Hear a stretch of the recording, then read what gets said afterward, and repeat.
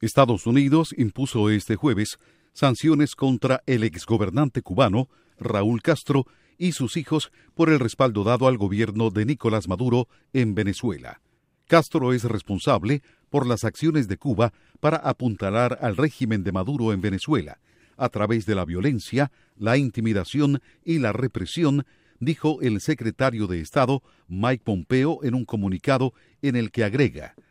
el departamento designa públicamente como sancionado a Raúl Modesto Castro Ruz, debido a su implicación en graves violaciones de derechos humanos. El secretario de Estado Mike Pompeo se encuentra en Nueva York y en el marco de la Asamblea General de las Naciones Unidas se ha reunido con funcionarios de Latinoamérica que integran el Grupo de Lima y junto al presidente Trump sostiene una serie de reuniones con cancilleres y presidentes de la región. Tony Cano, Voz de América, Washington.